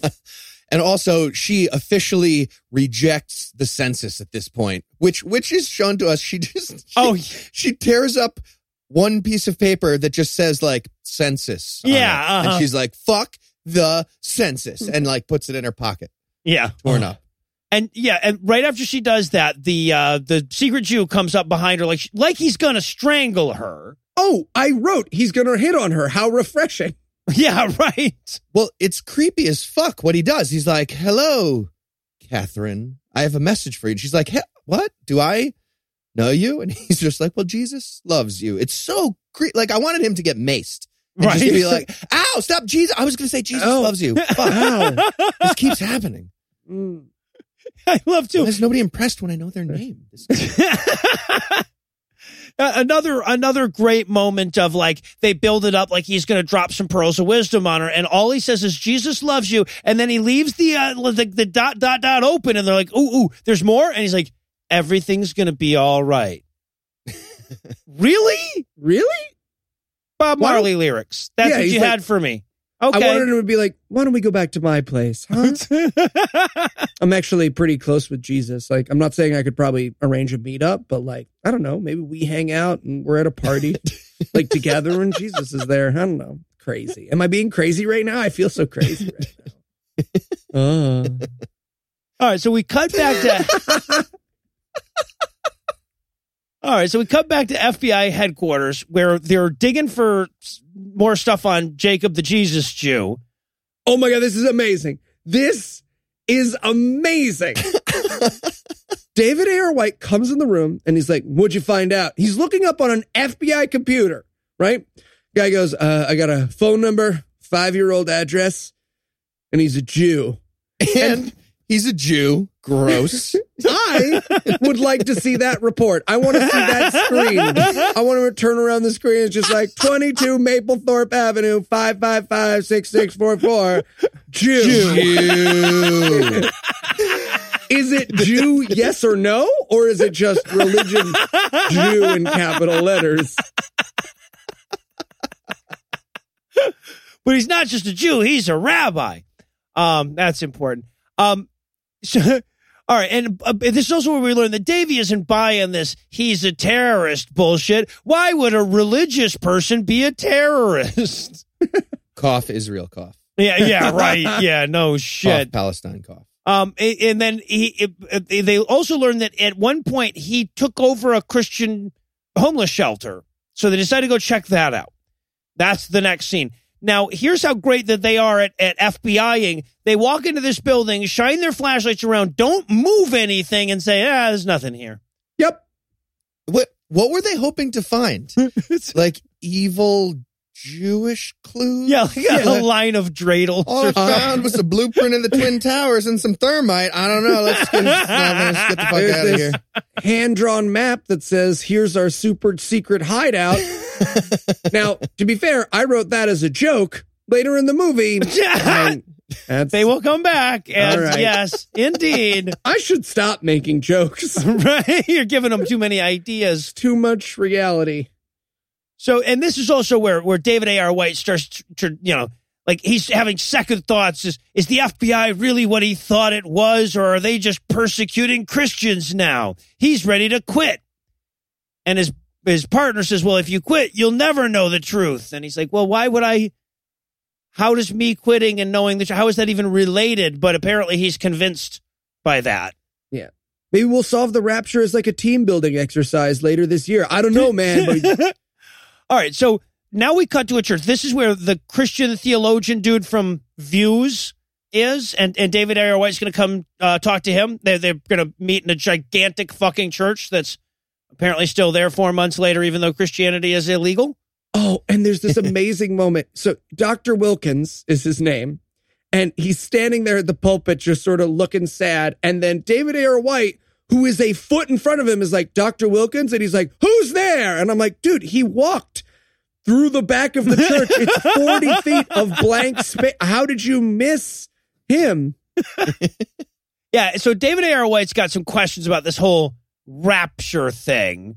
The guy's like, how can I help you? He's like, I read some pretty weird stuff in your book, and I so wanted it to be about like slave beating or how many legs there are in a grasshopper or something. The guy's like, oh yeah, that part. The dirty water that makes the fetus drop out. Yeah, that's a weird part. Sorry. But no, it's about the rapture, so that, this fits in with the film, I guess. Yeah, the whole thing is like this guy being like, hey, look, the Bible says in it exactly what happened in this rapture. And David A.R. White's still kind of skeptical at this point. So he's like, no, that sounds stupid. I feel like you're stretching it. And he's like, well, the Bible says you were going to say that. Non-believers can't see it. He takes a sealed envelope out of the Bible. It says, like, you will say that sounds stupid. Like, it's so dumb. The number you will guess will only be 2 off from the... Yeah, no, and then this is where he's like, David A.R. White's like, oh, well, that's an interesting theory. He goes, it's not a theory, it's the truth.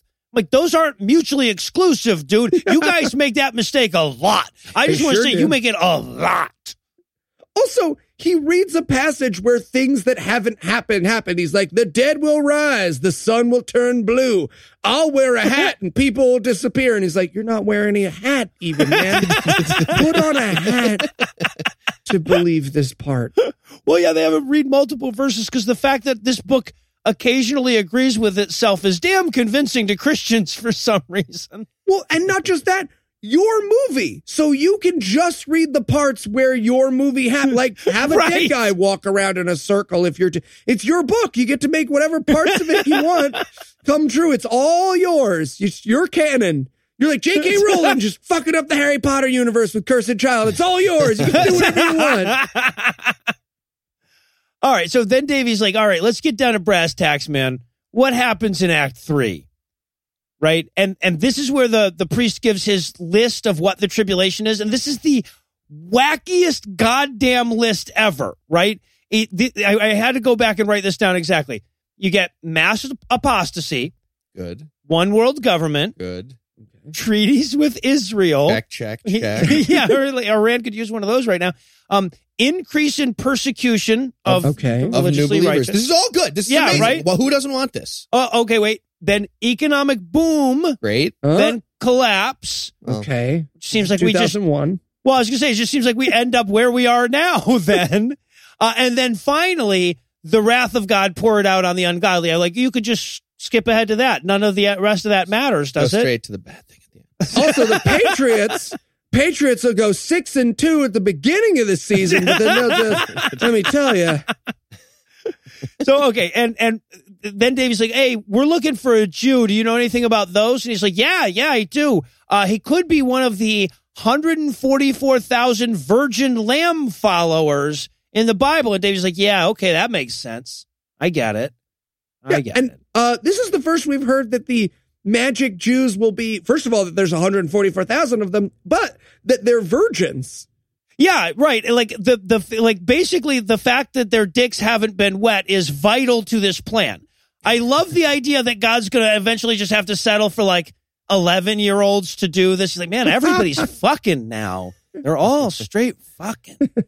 All right. Well, based on the way this movie's unfolded up till now, I think the fact that this really is the rapture is supposed to be like the turn. So fuck it. Let's take a break. But first, I got to give Act 3 the hard sell. Will something happen? Will there at least be the suggestion that something might eventually happen? In the absence of that, will there at least be blissful and calming silence? Find out the answers to these questions and more when we return for the prefatory conclusion of The Moment After. Hey, are you Jacob Krause? It depends. Who's asking? Well, I'm from the FBI, and I'm looking for a leader, one of the former 144,000 who's going to guide us into the new world to Christ. Well, that is my mission. Okay. Well, a former Jew? I am a former Jew. And a virgin. Oh, sorry, did you say Jacob Krause? I did. Yep. No, I am Jacob Krause. Your name's Jacob Krause? Yep. First Yeah. name Jacob? Yep. Also, just side thing, not a virgin, just like little thing. So probably not me. I don't know who you're. Okay. Because, I mean, he's supposed to save the souls of man. It's like a big thing. I know he is. That sounds so important. I wish I was this guy, but I just can't stop sexing with ladies. So, not me. Sexing with ladies? Yeah. Phrase. I've had sex with a lot of women. What can I say? Really? How many women? 4 That's not a big number. No. million. No, too big. You went way past the normal. Jacob? Jacob is my name. No, Jacob. It's clearly Jacob. I'm going to need you to come help me lead the Christians. It's clearly you. Fine. Will you tell me what vaginas are like? Okay. Yeah, I'll tell you. Awesome. I'm in. Okay, so imagine a sick old monkey lying on its side. Got it. That's it.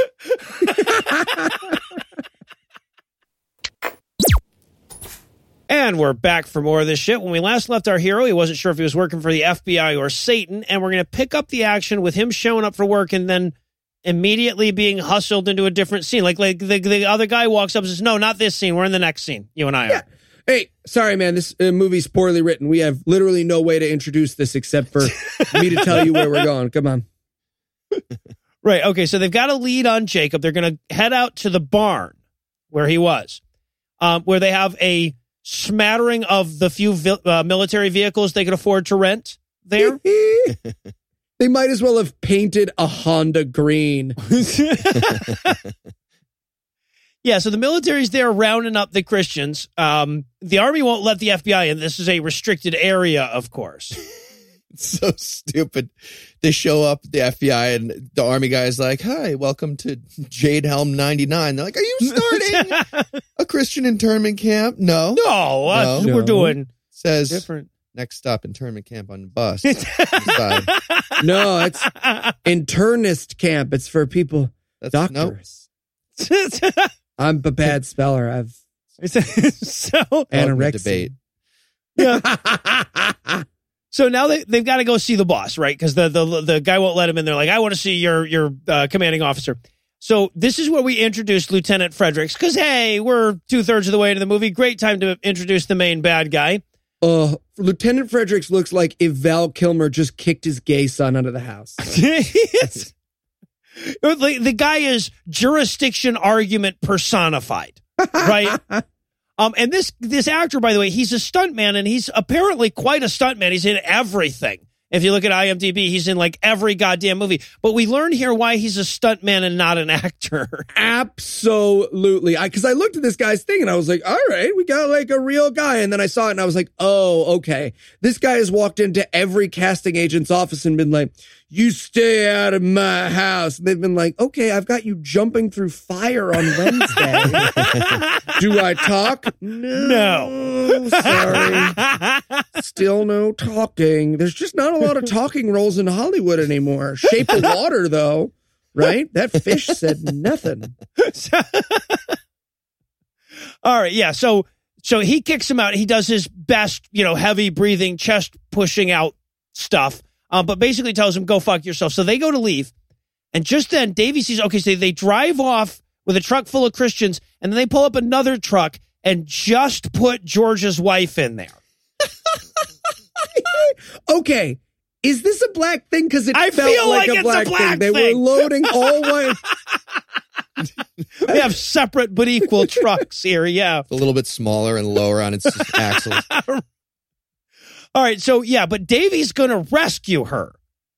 What? Okay, so Davey's going to rescue. He tells Ashton, hey, man, cover me. I'm going to sneak in here and rescue this wanted fugitive because I feel like it. And Ashton's like, that's not what cover me means. And he's like, yeah, you got it. 10-4. Nope, just using words.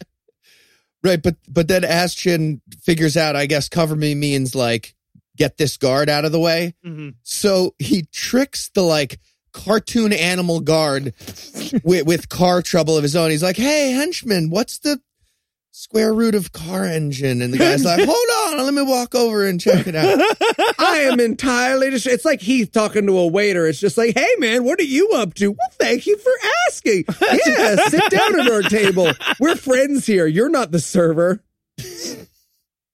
Yeah, it's just like that. It's apparently remarkably easy to talk soldiers into leaving their post. You really just have to ask. Hey, can you not guard her? You want to go out? You want to go for a walk?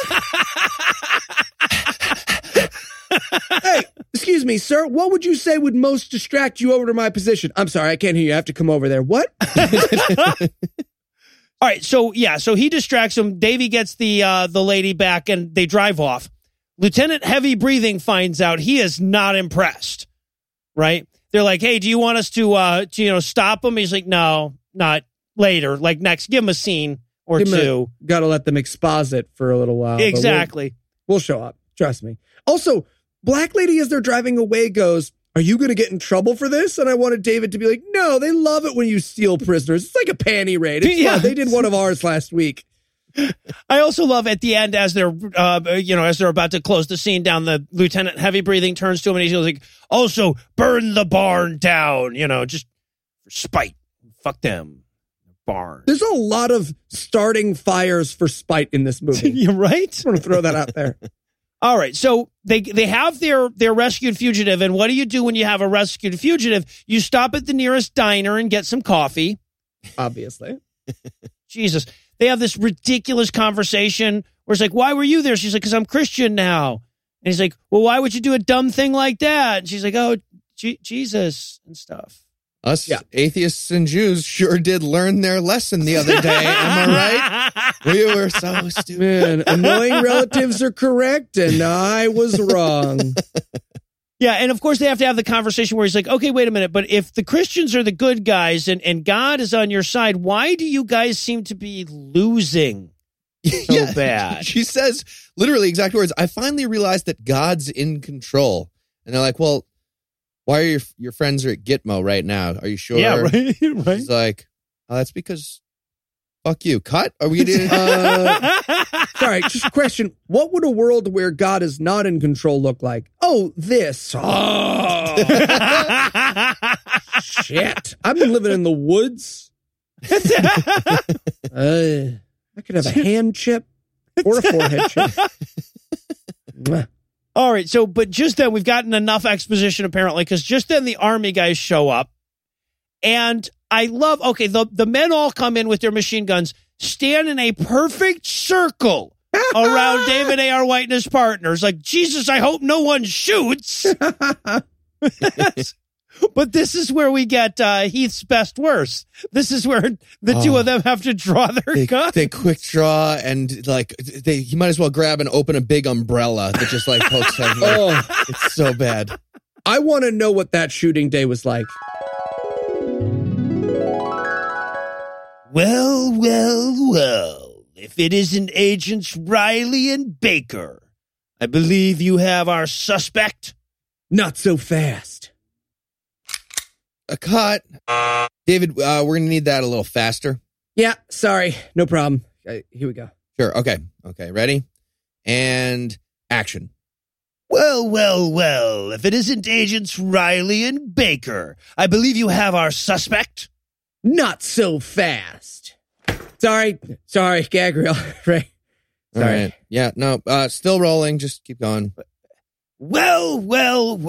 Not so. Oh, sorry. You shot me. Cut.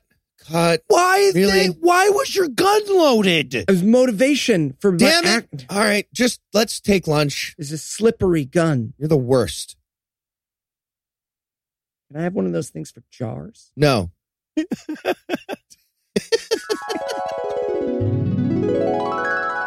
Yep, something like that, I would say. So Many takes, and this is the best they got. It's awesome. So eventually, and also, when he draws his gun, there are already 11 people with machine guns on him. Why does no one do anything? Right? Right. It seems like you would shoot him to death. Yep. Anyway. That's the whole point of holding someone at gunpoint. Right. Is that if they reach for their guns, you'll shoot them first. Yeah, exactly. Well, not if you're a quick draw like David A.R. White is. I'm surprised that wasn't 3 cuts by the end of it. Anyway, and then George's wife, she does the whole pulling their guns down and giving herself up thing. Oh, and it's so good because the actress is in a weird position. So she really gets the first guy's gun, but then she's sort of excuse me, sorry.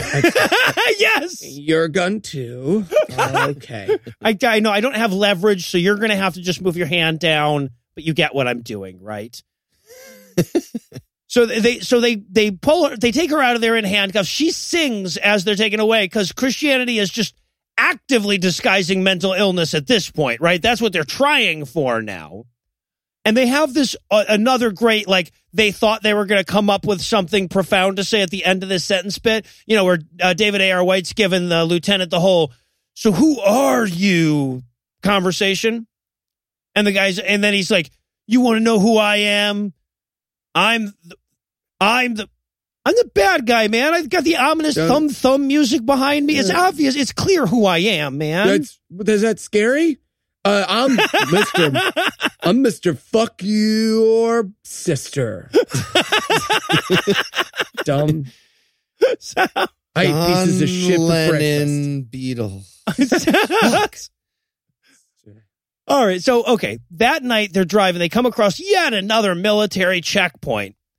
Again, they have offered no reason why we've switched to satanic government. What are all the checkpoints for? Is it a census taking scheme?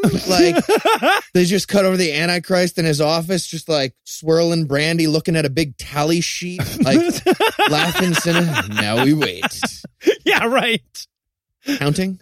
All right, and apparently this is David A.R. White's second warning for not having his mark of the beast yet. If he gets 3, then they'll do bad stuff. What? Yeah, the Antichrist gives you 3 warnings? Yeah, why would 2.5? Okay, we're taking over the country with a military coup. How many warnings should we give the rebellious cops trying to foil our plan? Okay, I was thinking 3. 3? Same. Right, 3. no, because like baseball. good We choice. are in Yep. sync. Baseballs, 3 warnings.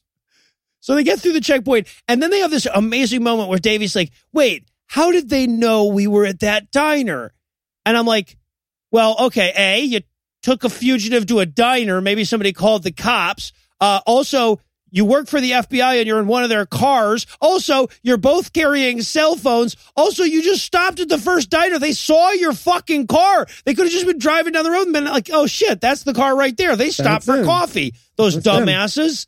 Also, you guys keep saying the word bugged and bugging over and over. Yeah, right, cleverly. Maybe figure it out, your own dialogue. It's so bad. Bugs me They about keep trying to work that in, but the writer fucks it up several times, too. It's before he's able to write himself, he's like, bugs, bunny, dap. Nope. Okay. Back to the word bug. I'm feeling Hand awful GPS. daffy. Well, that's stupid. Race war. All right, so they decide now the next thing to do is to go back to the very beginning of this part of the movie anyway. That place where they splashed their flashlights around earlier, they're going to go back there. Hey, you remember my hilarious jokes about a hand-drawn map? Well, it's even dumber than that. It's literally dumber than that, right? Because they go back and he sees this picture. He sees a picture of Jacob, the evil terrorist Jew, sitting on a mountain. He goes, I know right where that mountain is. Let's go there. And it's like, how do you think pictures work? Right? Because there's a lot of pictures of me, and pretty much all of them are in places where I'm currently not. Do you think you're looking through a window to where he is? Jacob, come out. Jacob, come out here. Come out of this picture, man. Also, we got to talk to you. I'll admit, I don't spend a lot of time in the outdoors, but I don't think that a picture would be enough to be like, no, I know exactly where that mountaintop is. Well, not that picture. I mean, there are mountaintops where it'd be like, yeah, no, that's Fuji. You know, but yeah, not that one. It's just, oh, yeah, no, rocks and grass. I know rocks and grass. I know the place. Like the back of my hand. Yeah. And bug. And they still don't get it. And then butt chin is like, that's a stupid thing. There's no way that's a clue. And then he turns it around and it literally just has, this is a clue written on the back. Yeah, right. No, it says seek and ye shall find on the back, which is just what George's wife told him before she left. Anyway, so he's like, yeah, it's only an hour or two away. Now, I only point out that he says that because then they clearly act like it's 9 hours away for the rest of the, like it's the middle of the night when they're looking around. And then when they get to the place that's an hour or two away, it's midday. Right? Yeah. Also, hey, quick note for you guys. I only need 1, maybe 2 car driving by establishing shots to get the idea. Yeah. You don't need 11. Anyway. Okay. So they get to Scotland. The mountaintop, you know, yeah. The one. And they have to have this weird moment where David A.R. White pulls out his gun again for no goddamn reason. Yeah, on the guy he's trying to find who he now is convinced is a good guy. Yeah. It's just like, hey, you know, we might have to shoot some motherfuckers as we go up there. And David A.R. White pulls out his gun real quick with my gun. Like, yeah, obviously it would be with your gun, dude. You don't have to. I know I can pull my gun out. I can do it. I can pull my gun out. I've been practicing since that last take. Umbrella explodes out. Why you just don't carry the umbrella, man? What are you doing with that umbrella? That keeps fucking you up. In case it rains. So okay, so they show up, and wouldn't you know it, the Jesus Jew is right there on the mountain where they expected him to be. So they're like, "You're under arrest," and he's like, "Oh yeah, then where do clouds come from?" And it's so over dramatic. They see him, he's standing on these rocks doing like Jesus pose, looking at everything, and he's like, "What took you so long?" Without looking. Like, yeah. I've been doing this dramatic pose for a while. My arms are so sore. This is awkward. Like, he might as well pull up a big chair and like put it on the rock and then slowly spin around and say hi to him. I want to see the scenes where like hikers are just passing by and he's like, "What took you so long?" "Sorry, what?" "Oh, nope. Sorry, looking for other people." Keep going. Don't, out of the shot. So of course, David A.R. White's like, "So, hey, wait a minute. Are you one of those 144,000 Christ Jews people that I was being told about?" And he's like, "Yes, that's why I'm up on this mountain doing nothing this whole time." Right. Well, and they even ask, he's like, "Why did you bring us all the way out to this mountain?" It's like, yeah, that doesn't make any fucking sense at all, does it? Yeah, that makes sense.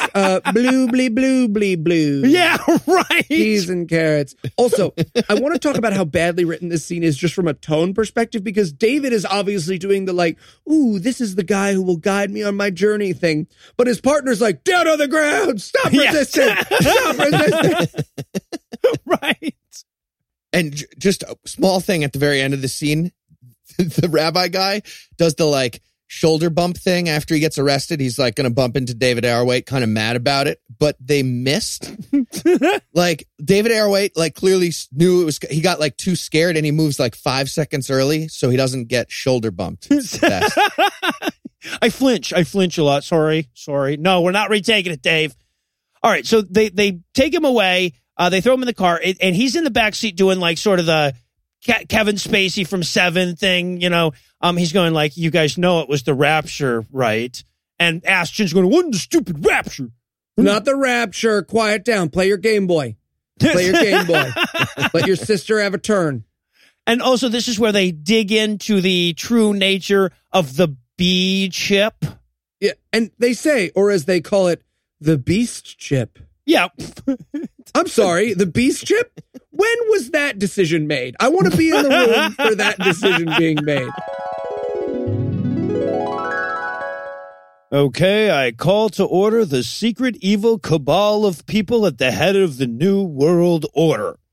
On today's docket, the name for the Mark of the Beast, which will turn all away from Christ and lead the Dark Lord into the light. Ooh, how about the Devil Bringer?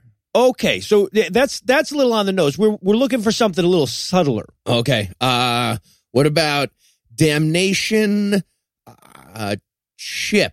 Okay, Yes. Damnation so Chip. I feel like everyone's just throwing out answers, but really aim for subtle, guys. We don't want to give away the game, right? Oh, right. Yeah, that's Yeah, fair. it's smooth. The beast chip, but we call it the B chip for sure. Ooh, I like that. Just Yeah. B, Okay. they won't know necessarily. No, but what if there's just no direct reference to the mark of Satan at all? You know, we call it the chip or the happy fun time chip or something, just like really subtle. I like Beast Chip. That's Yeah. great. That could mean anything, beast chip. Exactly. The beast chip could mean anything, not just the mark of the beast. Sure, there's so many things. Yeah.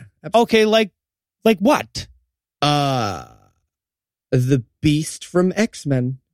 Yeah, that's the name of the character there. Or like a pass for the zoo. Okay, Yes. you think people are going to hear we're coming out with something called the beast chip and assume it's named after a superhero? Or a pass for the zoo, Or Pass like- for the Zoo. like I just said. Fuck it, we'll call it the beast chip. Why not? Okay, B Chip. Subtle.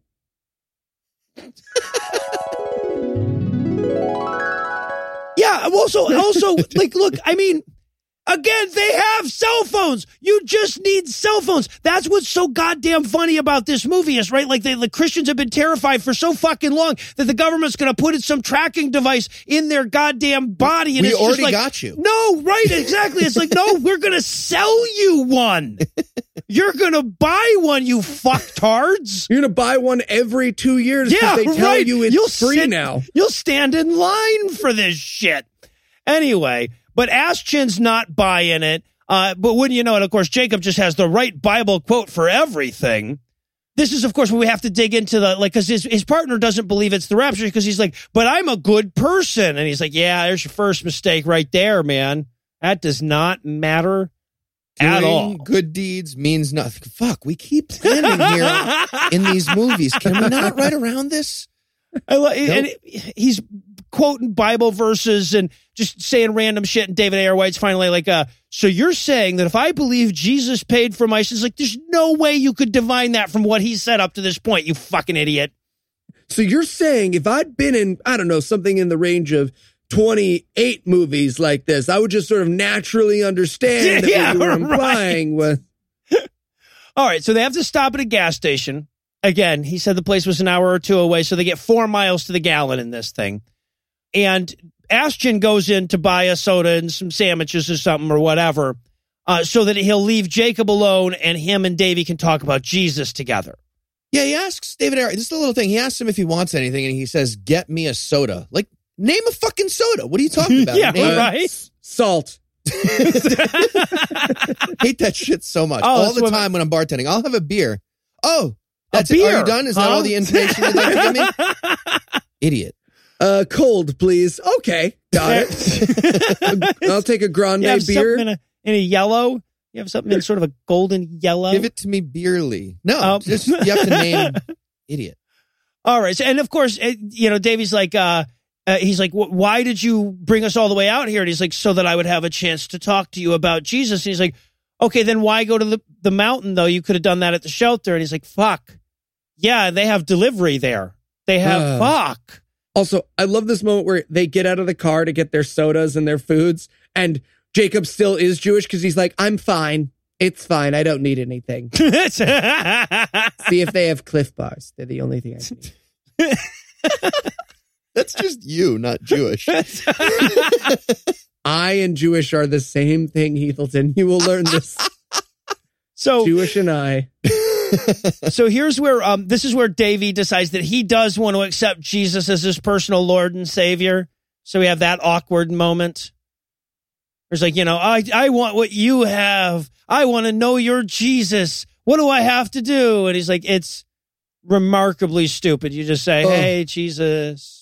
They're so uncomfortable, too. I'd rather watch the sex scenes from The Room on loop than these come to Jesus. It's the creepiest use of come into my blank that I've ever heard. And that's saying a lot for me. A lot. I love his prayer to it when he starts talking to Jesus. He's like, God, I know you're real.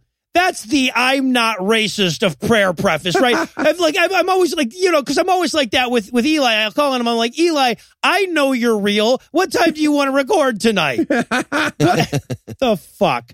All right. So, yeah. And this is where Davey has his moment. And he just is like, no, I can't do it. And he puts Jacob in the trunk and then drives away. Now, I get him driving away from his partner is him getting Jacob out, but there is no reason why he has to put this man in the trunk. None. I mean, to be fair, you've been in a car with a Jew for a long period of time. There's no way we wouldn't have stopped on the third trip to ReasonCon and you've been like, oh, yeah, you know what? Get in the trunk. That's why he always wants to get a van. There's a Cliff Bar in there and you're close. All right. So, okay. He drives off. Aschin is very upset, so he calls him on a cell phone.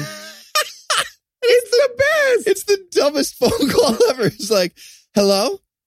Oh, hey, Adam, it's Charles. He's like, Charles Baker? Like, yes, Charles, you stole my car 5 seconds ago. Literally seconds ago. And then, you can see me out the rear view. Yeah, right. Just look. I'm waving. Are you waving? Yes, we are waving at each other. We've established who each of us are. Should we go on with the conversation? Yes. And then he's like, what do you think you're doing? And David White goes, what do you think I'm doing? God, Yes. This is badly written. Oh, it's so What bad. do you think? No. What do you think I'm doing? Fuck it. Okay. I'm doing all of them stressed. What do you think I'm doing? Nailed it. Okay. One take. We're done. He goes, this is the craziest thing you've ever done. He's like, no, this is the sanest thing I've ever done. Oh my God. And then just to wrap it up, he goes, David A.R. White says to his buddy, he's like, I love you, my friend, more than you'll ever know. What? That was so insane. I rewinded because it was just like, hey, you're the most beautiful man I've ever met. What? Why? Such a weird thing to say. So after this impossibly rich little bit of dialogue, Aschin decides he's got to steal the car from the dude who just pulled up. Now, first of all, the dude whose car he steals seems not at all upset about this. But secondly, he's just pulling up to put gas in it. I so wanted Aschin to get 3 miles down the road, run out of gas, and think, fuck, yeah, no, I should have waited until he was done. It's too weird, though, if you wait and you're just like, I'm going to steal your car. Just, so you know. I'd actually That's really why I'm prefer if hovering. you put premium in because I'm about to drive fast. I'm going to pour this bleach into my car. This Yeah. No, that's the milk. That's the milk. That's the milk. Oh. Every time.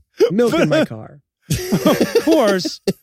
Davey gets away, but he's stopped by another goddamn checkpoint. And remember, guys, he doesn't have the mark of the beast. This is his third strike. And Aschin is right behind him. Luckily, God intervenes. God, pulls the plug on the chip checker? Yes, right, exactly. God fucks up their Wi-Fi. I wanted it to cut to the Jesus ninja who's still got the little black girl in a chokehold and he's just unplugged the router. Gives him a wink, poofs away. Yeah, but the computer's not working, so they can't tell that this is his third strike. So this is great. The guy hands him a piece of paper and says, here, I'm going to give you a verbal warning.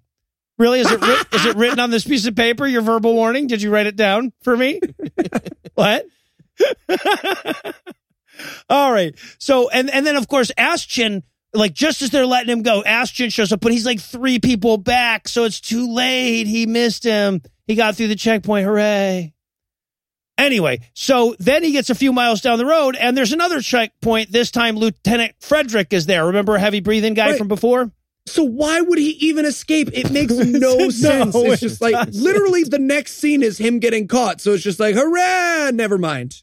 Yeah, right. So yeah, they stop him, and Davey gives himself up, but damn it, wouldn't you know it, he let the Jew go somewhere along the way. Oh. Which, again, would have been a lot easier to do if you didn't have him in the fucking trunk. I actually thought that was supposed to be magic, like the Jew poofed out of the trunk, but now I realize that David A.R. White just let him out. But I thought that was like magic. Yeah. Like David expected him to be back there, and he opens it. And he's like, Also, why did the military guy go to the trunk to check? Right?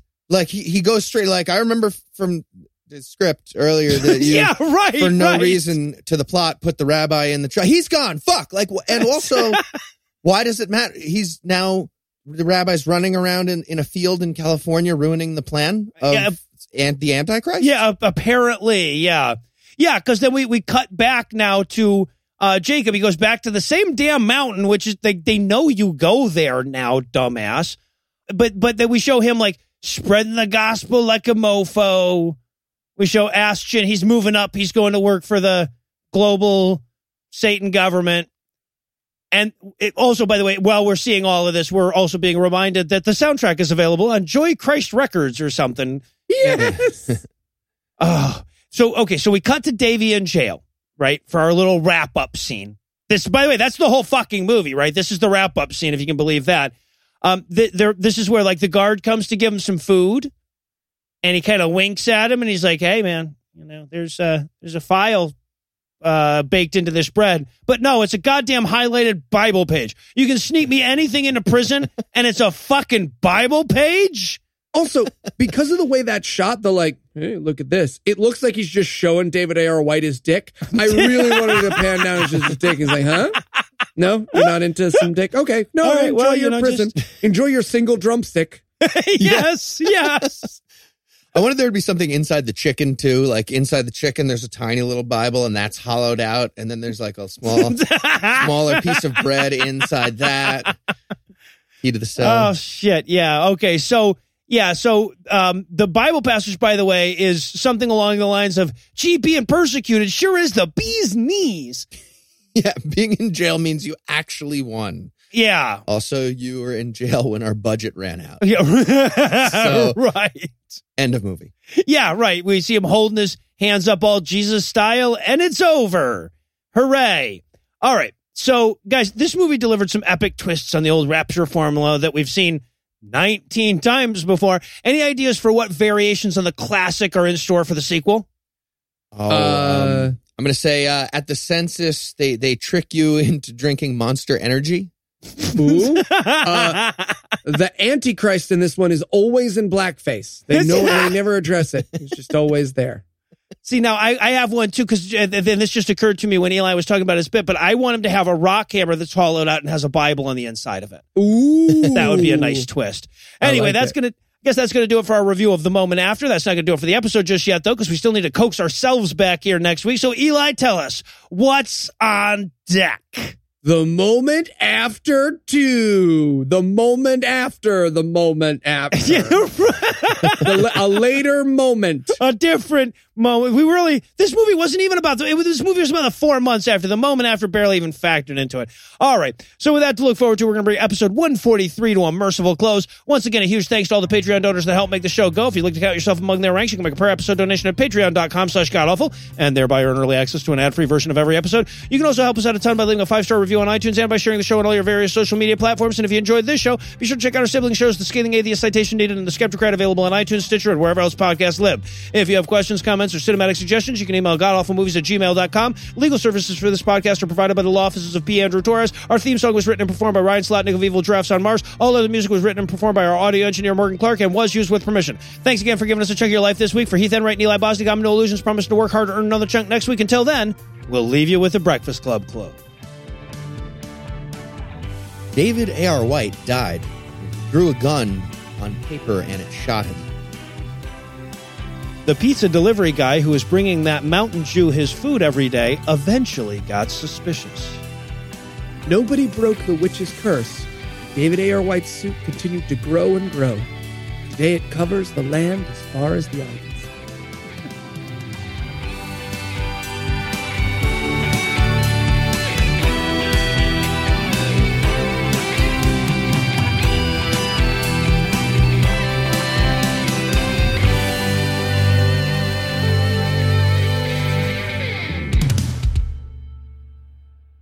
Sorry, that's skit one, right? That's not a doodly-doo? I don't know. Morgan, you got this. Just put it wherever. Morgan, just throw in pauses where the doodly-doos are. Noel put it all together. Oh, okay, great. His wife's out of town. He's got nothing but time. That's honestly true. Yeah, just give me these separately and give me pauses with the doodly-doos. That'll be fine. No annotations on the page, Morgan. The preceding podcast was a production of Puzzle and a Thunderstorm, LLC, copyright 2018, all rights reserved.